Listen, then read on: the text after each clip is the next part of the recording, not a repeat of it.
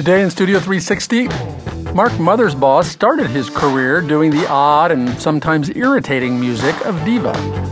Now whip it good. But now he's one of Hollywood's most in-demand film composers, working with directors like Wes Andersen. I'll also talk with Mark Mothersbaugh about his secret life as a visual artist. If it's 3 a.m. and I didn't do any drawings all day, I have to wake up and do it.